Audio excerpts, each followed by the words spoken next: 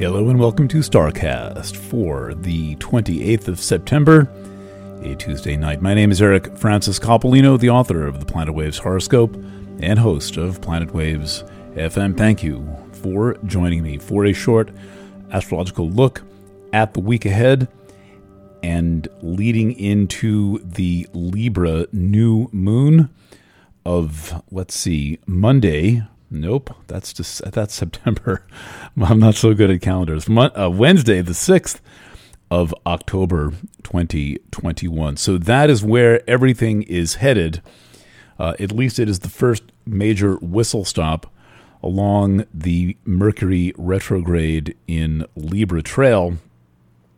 That began at about 1 a.m. on Sunday. So we are now well underway with Mercury retrograde in Libra, and we are slowly coming out of the storm phase, and at least around here, what was a very Mercury retrograde-y opening shadow phase. It really felt like Murphy's Law was in effect, and we pay pretty good attention to stuff around here and got caught short a couple of times, but in any event, this is an entirely subjective judgment, but things are cooling off a bit. One of the reasons for that is that the station retrograde and the week or so leading up to it were astrology where Mercury was just packed. Mercury stationed retrograde in a square to Pluto and in an opposition to Eris, and then in addition, in aspect to Neptune and in aspect to Jupiter, and what else? A lot.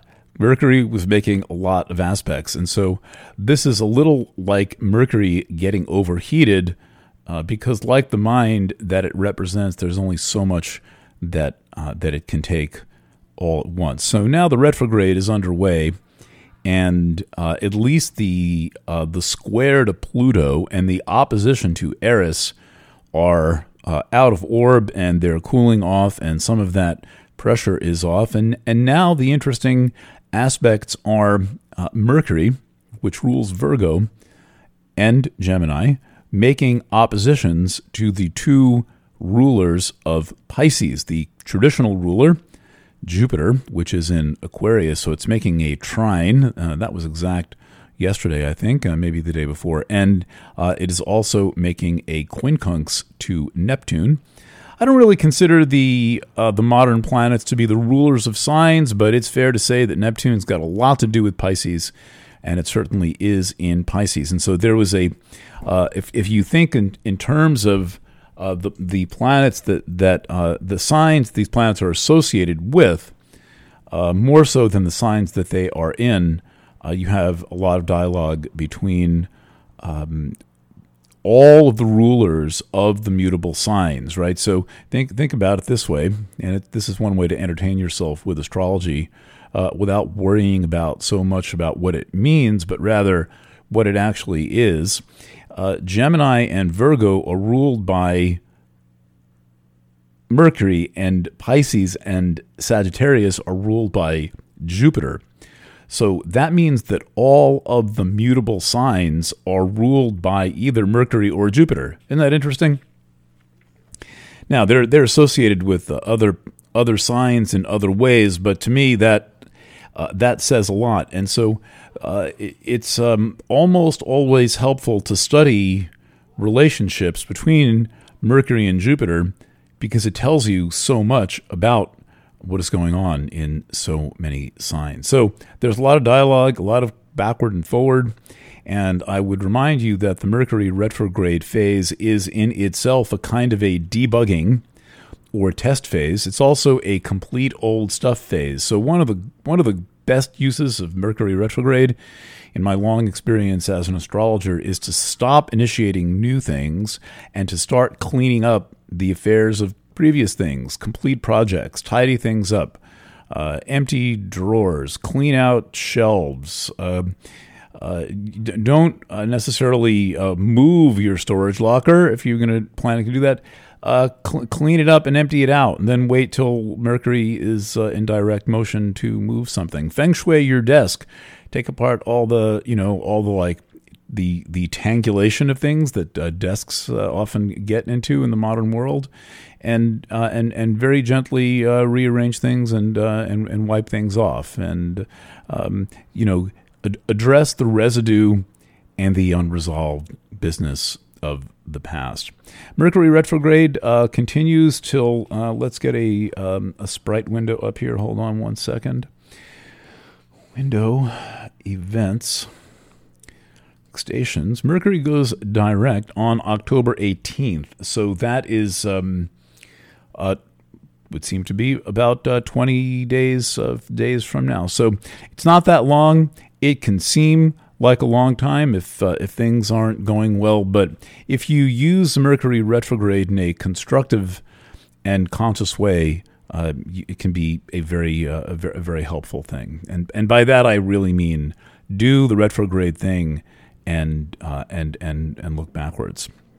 Okay, so the next major event is a week out, but a week is short, and things are proceeding toward it quite rapidly. And this is the first of what I'm considering to be two major events that occurred during the Mercury retrograde. They all involve conjunctions. So the new moon is a conjunction of the moon and the sun. It happens in the sign Libra on the 6th of October. Again, that is a Wednesday. And this is a conjunction that occurs with Mars in the mix. So it's moon, sun, and Mars all at 14 degrees of Libra. That's to say 13 and change. And it's got a little bit of extra zing in the chart for where I'm sitting right now because it's a new moon that occurs right at the moment of sunrise. Now, that's not true in almost any other time zone. It just happens to be true where I'm sitting in the chart that I'm looking at. But in any event, we have this triple conjunction, Moon, Sun, Mars. And Mars is going to make another conjunction shortly after that, a few days later. I'll come to that in one moment. But this is this to me says get your intentions straight, as does the conjunction that takes place on the 8th and the 9th. Where Mars is involved, remember that Mars is a power tool. It is a sharp object. It represents many forms of the more difficult feelings that humans experience, including anger.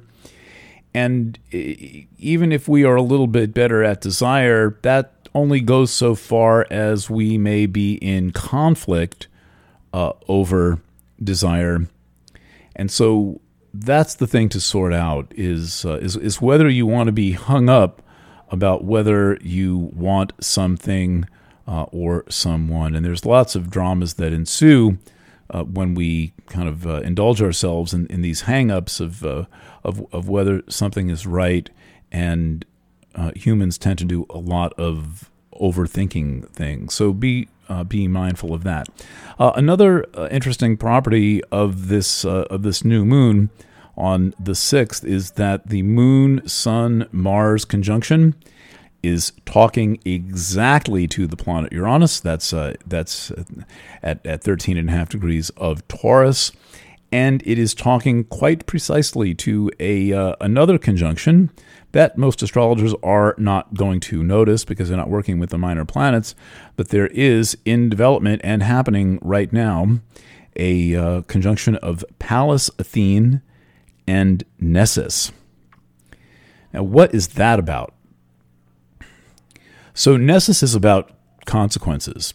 Nessus is not an asteroid. It's a centaur planet. It has a slow, long orbit. Let's get that right. I'm going to take a guess from my early training with Nessus that it's about 120 years. Either that or it's 90 years. Let's see which one that is. The orbit of Nessus is 122 years. All right, I was right the first time. Sometimes better not to second guess yourself. So that's a long orbit. That's an orbit almost as long as as Neptune. And Nessus is the most Neptune-like of the centaurs. It deals with topics like deception. There's often a fog that can create a shroud of controversy around the effects of Nessus. And there, as with Neptune, Nessus also is often steeped in a kind of moral ambiguity, where it's not really clear what's right or wrong. And Nessus has another similarity to Neptune, which is that it is involved in the potential transgression of values. So my takeaway on this whole setup, all of these planets that are all talking to each other at the same time, focused at the time of the Sun, Moon, Earth alignment, the Libra new moon. I'm going to name them again. The Sun, the Moon, Mars, Uranus, Nessus, and Pallas Athene is, first of all, don't trust the government. Second, make sure you know what you want and do your best to work out any potential inner or outer controversies around desire. The thing that stands out among all of these planets, the leading actor, the star of the show, the thing in the spotlight, is Mars.